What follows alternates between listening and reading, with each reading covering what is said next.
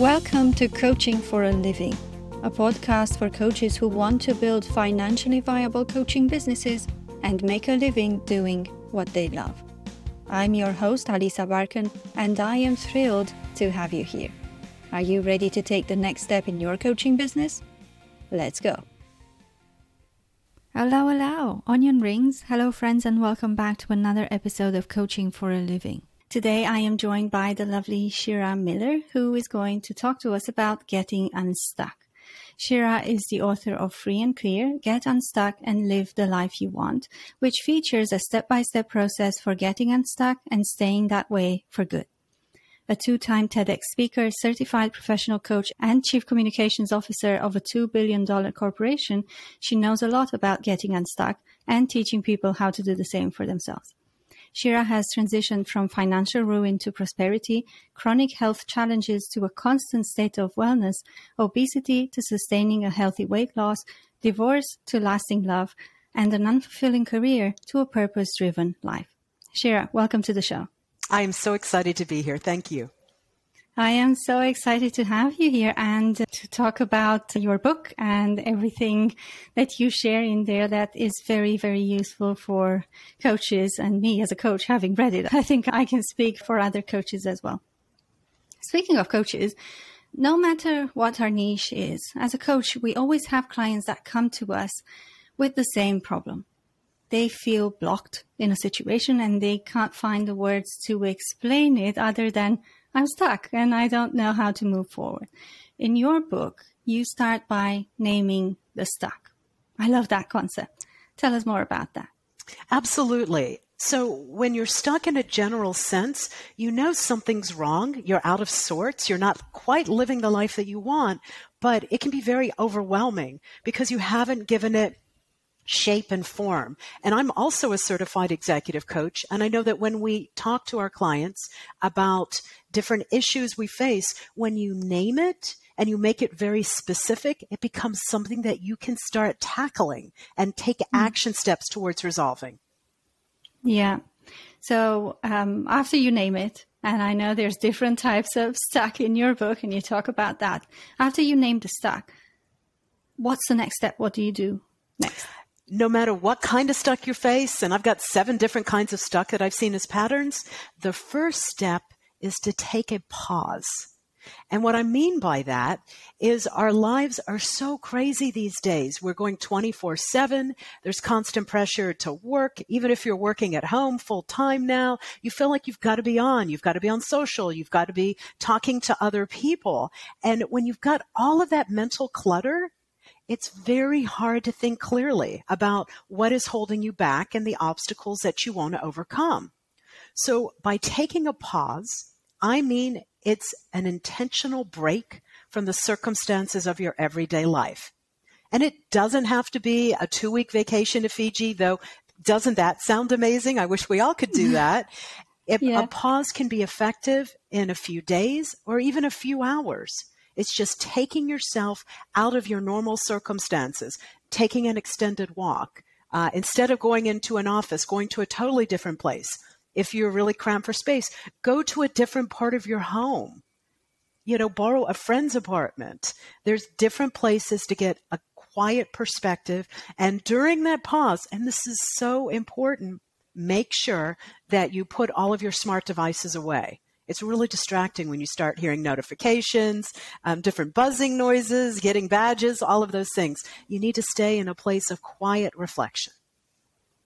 Okay, so now that you've touched upon that, we don't have any devices around us. We go to this different place and we reflect. What are we reflecting on? Reflecting on how did you get there? What exactly are you facing? So I have a quiz on my website, shiramiller.com, and you can take it and identify what kind of stuck are you facing. For example, you might be something I'm calling you're a Debbie Downer. And that's a person who, when given the choice, will choose pessimism over optimism. And once you've diagnosed the kind of stuck you're facing, the naming process, then you can start deliberating about it. And in my book, I have some questions that help you know what to focus on during the pause. But it's unraveling the circumstances of how did I get here? What am I dealing with? And also naming your desired state. Would you like your desired state, the place in which you spend most of your time, to be the absence of incredible stress, or to be choosing more optimism and joy? So that's what you do during a pause. It's figuring out how you got there and what you'd like your life to be like. There's a lot of pressure that we put on ourselves when it comes to figuring out, okay, so I'm in this place, I am stuck. I'd like to be in this other place. But some people can't really articulate that. And you have an entire dedicated chapter in your book about purpose and the pressures that we put on ourselves to find our purpose. Tell us more about purpose. How can we work around finding that purpose for ourselves? And how can we not beat ourselves up if we don't know yet what our purpose is? And therefore, we don't know what we've been put here to do and what the next step should be. So as you just started explaining, our purpose is our reason for being. We all have a purpose, but a lot of people don't know what their purpose is. In fact, I've read all of these studies about a new trend called purpose anxiety, where people feel the pressure of what is my reason for being, and I'm freaking out because I don't know it. It's really common not to know it, especially when, you might be confusing a purpose just with a career aspiration, because it's something that's bigger than that. If it's your reason for being, it might be to educate others about different opportunities. It might be, in thinking about your purpose, you're helping coaches thrive in the world. When you're looking at it through that career lens, my purpose is to help people get unstuck and have more fulfilling lives. So in order to find your purpose, you need to lean on your values. I've got a couple of free tools on my website where you can circle what kind of values are important to you. And many coaches do this when we are working with our clients. It's important to do it for ourselves as well, to know what are our values, to lean on another tool, the Wheel of Life, to go through it and to circle, what am I kind of missing in here? And then when you start to figure out, thinking about past experiences, what peak experiences really filled you with joy and happiness, and you felt like everything was going right, that's how you can start to figure out what your purpose is. And keep in mind, your purpose can change as you grow and change. When I was in my 20s and even in my early 30s, it was all wrapped up in my career, my corporate career, being at a certain level in a big company. That started evolving to, at the time I did public relations, it was trying to represent companies that were putting out stories of companies that were doing better in the world. And then as I got older, the purpose came bigger, and it was helping others through helping them get unstuck. And you'll see your purpose will change over time. That's very liberating to know that I might have a purpose for now, but it doesn't have to be like my ultimate purpose that will stay like this forever. When I did a pivot in my business, I had this problem because I thought, well, wasn't my purpose what I did before? I did a pivot, and if I'm changing it now, I haven't really fulfilled that purpose, in the sense that I haven't touched as many people as I could have touched if I was not to pivot in my business. So I think knowing that purposes can change because we change and because our priorities change can be very liberating, so we can start to actually enjoy and maybe play a little bit with how we want to approach this, and not think so in absolute terms, it has to be the one purpose. And if it's not, then my life is purposeless or something like that. Let's go back to getting unstuck, which essentially means moving from where you are now to a desired state, whatever that might be, influenced by our purpose or by our goals or what we want to do in the next few years. But even if we know, let's say, the steps that we need to take to get to that state, sometimes we lack confidence, or even the actions that we take are actually sabotaging our own efforts to get there. So how can we deal, or how can we help our clients deal with these mindset issues? A couple of things are coming to mind. And I'll give you some real specific tools that people can use as well for this. Something that we all grapple with is the inner saboteur. that little voice in your mind that talks trash about yourself to you and questions, what are you doing? It tends to get louder when you are making changes in your life. And the inner saboteur might have started from a good intention. It might have been something that protected you when you were at a younger or a different phase in your life, but you've outgrown it. And you can't just ignore the inner saboteur. Something that can help when you start hearing that questioning voice that can cause you to make behaviors that aren't in your best interest is to acknowledge it and say, I hear you, but I'm a different person now. And here are the choices I'm making. Thank you for being there in the past, but I don't need your help any longer. So I've actually counseled people to, you can write that out. You can verbally say that to your inner saboteur.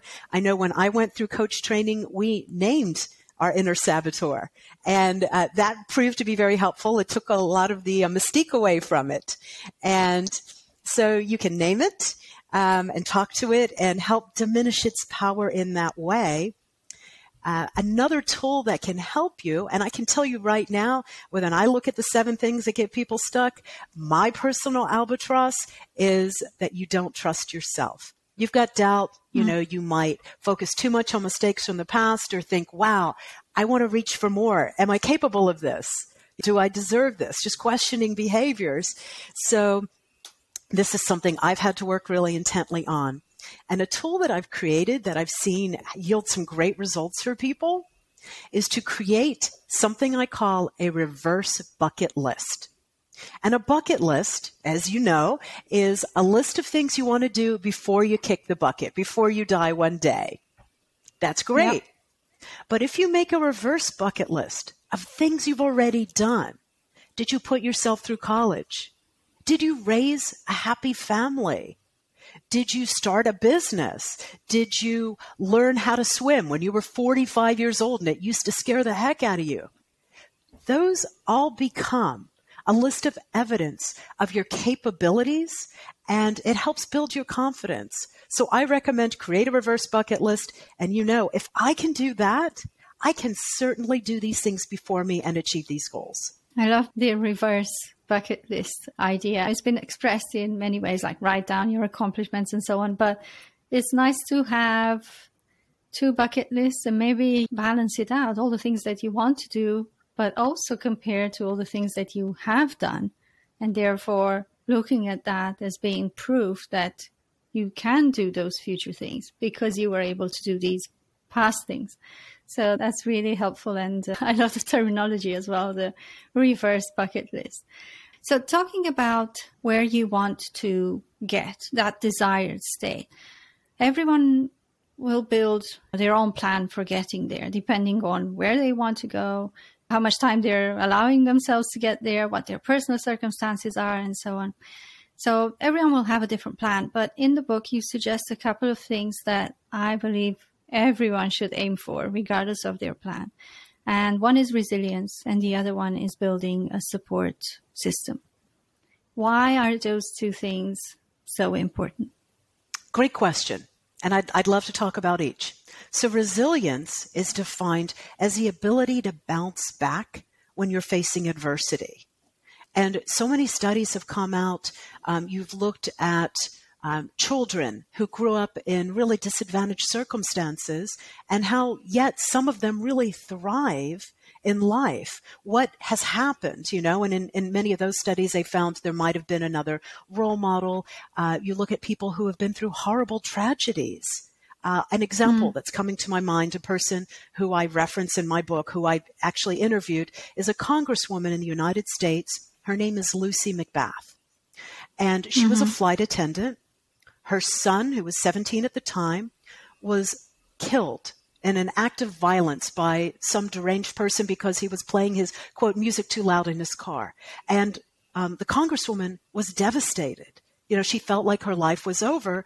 What helped her bounce back was learning to be of service to others. That's when she decided to run for Congress and to try to make change and to talk to people about how we need to have limits on the kind of people who are accessing guns or who are doing things like this. And so she found healing and was able to bounce back by looking to a greater, different purpose. So I'm thinking about that. So resilience is important no matter what you face, because it teaches you that you can bounce back. And it could be everyday circumstances. You could lose a job. You could go through a divorce. And those things at the time might leave you feeling flat on your back. That can be devastating. But when you learn to bounce back and find what the silver lining might be. You know, I'm someone who's divorced. I ended up meeting the love of my life, my husband, Justin, when I was 42 years old. That was 13 years ago. And I'm so grateful now that I went through that and learned how to, you know, have a great relationship with myself, and then how to date healthy again and build the confidence so that when I met the right guy, I could recognize it and realize, okay, this is great. So resilience, no matter what you face, is that ability to bounce back. The other thing you asked about, building a support system, that's important for so many different reasons. And we look at the pandemic and what we've all just been through for a couple of years. There was so many heightened feelings of isolation in the world where people were physically kept apart from others that they wanted to spend time with. If you were lucky, you maybe had someone else or a couple of people in your household that you care about who you were with, but countless people were by themselves. And that was a really lonely time. So in having a healthy support system, it could be a group that you create or that you join. It might be people that share your love of vegan cooking, that have a passion for the kind of exercise you like, or knitting, or whatever other pastimes. In the coaching community, it might be a cohort that you got certified with and you became really close friends with all of these people. And today you kind of support each other, you know, what your journey is as coaches and each other being there for support. Something that's really important in building a healthy support system, though, is making sure that not only you're there to help others, but that you accept the help as well. It's just as important for you to accept that in order for you to grow and to be your best self and to have a life that's more meaningful and fulfilling. Yeah, absolutely. So there's two things I want to contribute. One about resilience and one about building a support system. So when it comes to resilience, you gave some examples about bouncing back from whatever happens to you. But of course, we're not going to go and search for the drama things to happen to us so that we can bounce back. So how can we cultivate resilience on a daily basis, on a lower scale, right? Because on a daily basis, we don't, or most of us don't suffer tragedies. But there are certain things, little things that might get us down or whatever. How can we cultivate a mindset of resilience so that if we do get into a situation where something serious happens, we are well prepared to recover from it quicker? A few steps come to mind. The first is to practice forgiveness. And that is on two levels. Forgiving others who might have done you wrong in some way, but you don't owe them that forgiveness. The forgiveness is actually for yourself. And even more important in that paradigm is actually forgiving yourself. Especially if you're an overachiever or a perfectionist, you can beat yourself up for months, years. I've seen people beat themselves up for decades over regret about a decision or something going wrong. And what you need in resilience, you need to practice kindness. Approach yourself with self-compassion. Forgive yourself if there's a misstep that you made. And also focus on optimism. What can you learn from the situation? What's possible that might be next for you from this? So, and it's also, and that's optimism is focused on the future state. So the forgiveness is letting go of things from the past, taking you to the present. Having a mindset of optimism lets you see that positive things can be possible again and help you gravitate towards them. Yeah. And I find that the more you create a routine where you do these things constantly, like, for example, a journaling routine every day or some sort of meditation where you think about these things intentionally, the more natural it comes to you to practice those things when you're in the moment. And when you would normally react to something impulsively and beat yourself up or blame other people or do all these things that are the opposite of being resilient. The more you practice, the easier it becomes, and it just becomes second nature at some point. There's a pause between the situation and your reaction to the situation. And that pause is you being intentional about how you want to react to that thing. And the second thing I wanted to mention about building a support system for coaches who are listening to this and thinking about starting their own business, or they have done already. Being a business owner can be quite a lonely thing. You all of a sudden have no colleagues anymore. And we're human beings. We are social beings. The social aspect or the lack of it can make you feel very lonely and very isolated. So in the beginning, you might not have a business network around you necessarily, but as long as you have people who are understanding, or at least try to be understanding and supportive of what you do, that's really important as well. On the flip side, you might need to let go of the people who are not supportive and who are allegedly in your support network, but actually they're doing more harm than good. And you have to be courageous enough to let those people go. What are your thoughts on that, Shira? I have strong thoughts on that. And it's a process of loving yourself, is letting go of people and situations that no longer work for you. Have you ever heard the term frenemy? That is, a frenemy is somebody who, maybe you've been friends with, but they're really not doing anything to your benefit. They might be subtly putting you down. They might be scared that you're outgrowing them. They might be jealous of your accomplishments. So as you grow and change, who you're going to spend the most time with is likely to do that as well. And you really have to watch out for something I call energy vampires. And those are people who they might not even know they're that way, but they suck the life out of you because maybe they're a Debbie Downer.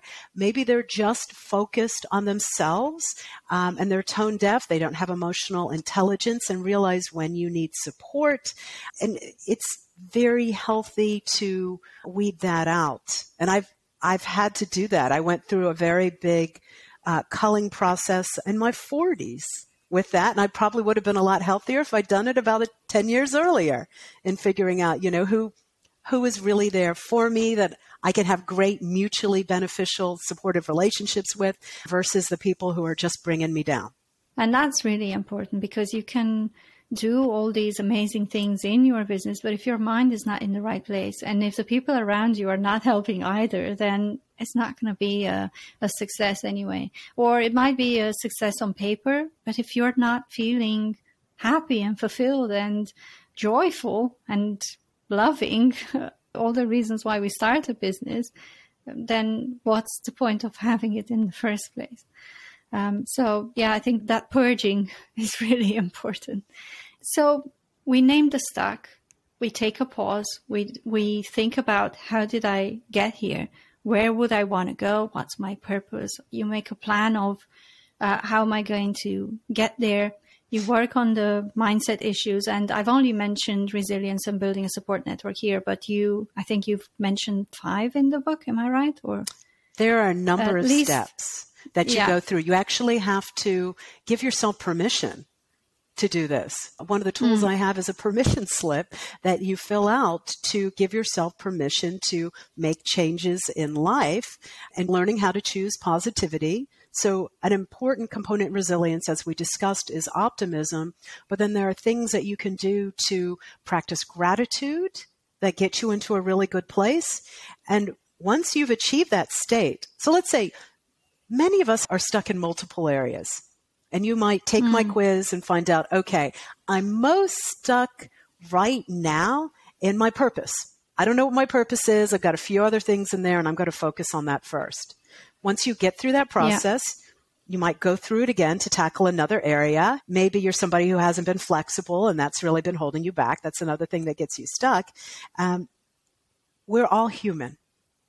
And even when we get mostly unstuck, things are going to happen. We're going to have a bad day. There's going to be setbacks. And it's normal to have some slippage there, okay? So being open-minded about that and realistic, it's important to take internal assessments. And that could be something, as you're building this new habit, you do each month and kind of do a check-in on yourself. I've got a whole process of how to take an internal assessment. You might become somebody who does it on an annual level. There's a woman that I interviewed, I believe you're acquainted with her as well, who's in the book. Her name is Allie Davies, and she is a coach who consciously created a completely different life for herself. And Allie makes sure that she stays on track or shifts things up as needed by taking an annual internal assessment of how are things going? What do I actually want to be focusing on at this time? How can I do things better and be more of service to myself? So that's important. And then gratitude, as I started mentioning it, gratitude and practicing and prioritizing self-care and wellness, those are going to help you stay on track. Those are really important behaviors. That was actually going to be my next question. Once we get unstuck, how do we make sure that we stay like that forever or for as long as possible without getting stuck again? And you've already answered that with gratitude and doing an internal assessment. I think it's important to not wait until you feel like you're getting stuck again before you do all of these things. It's a continuous practice. I mentioned in one of my articles about mindset, but this is a similar thing. You never get to arrive. You're never exonerated. This is a lifetime's work. And if you stop, you essentially get behind. But it's not really work. It's working on yourself. It's self-development. It's self-growth. And the moment you realize it's actually for your own benefit, it doesn't feel like work anymore. It's just something that you do because you love yourself and you want to be as best you can mentally, physically, in your work, in your circle of friends, and so on. So you've mentioned some of these resources and quizzes. Let's tell people where exactly they can go to find out more and to download some of these. Absolutely. You can go to ShiraMiller.com. It's SHIRA Miller.com. And if you go to the page called Books, you'll see a tool that says Resources. And I've got a Will of Life chart. I've got a values grid. I've got a couple of other items that you can work on. My book is available. You can see it on the website or go to Amazon.com. It's an audiobook version or an ebook, or a paperback, depending on how you like to consume content. And I often write different articles. I've got over 100 articles on well-being, self-care, how to get unstuck that are completely complimentary. Those are on the website. So I invite you to check it out, and hopefully something will prove helpful for you. And I will make sure to link to the website in the show notes. But before we wrap this up, I want to ask you, you've launched the book now. So that's a huge milestone. I know this because I'm writing a book myself right now. What's next for you and your business?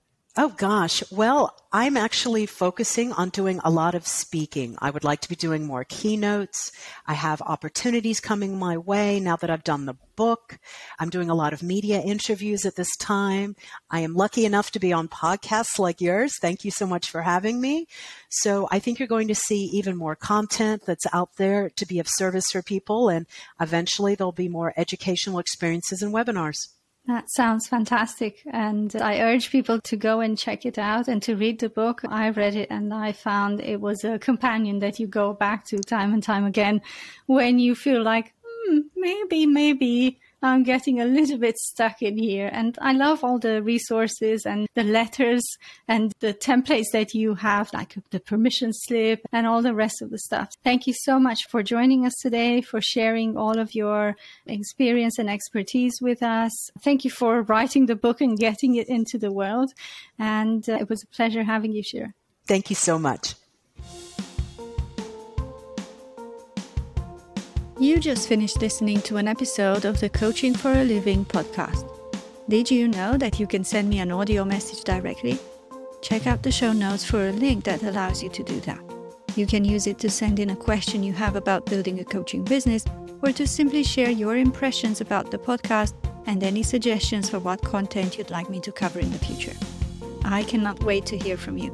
Again, check out the show notes for the link, and who knows, maybe I'll feature your message in a future episode. Alright, that's it for today. I'm Alisa Barkan, and I'll catch you next time.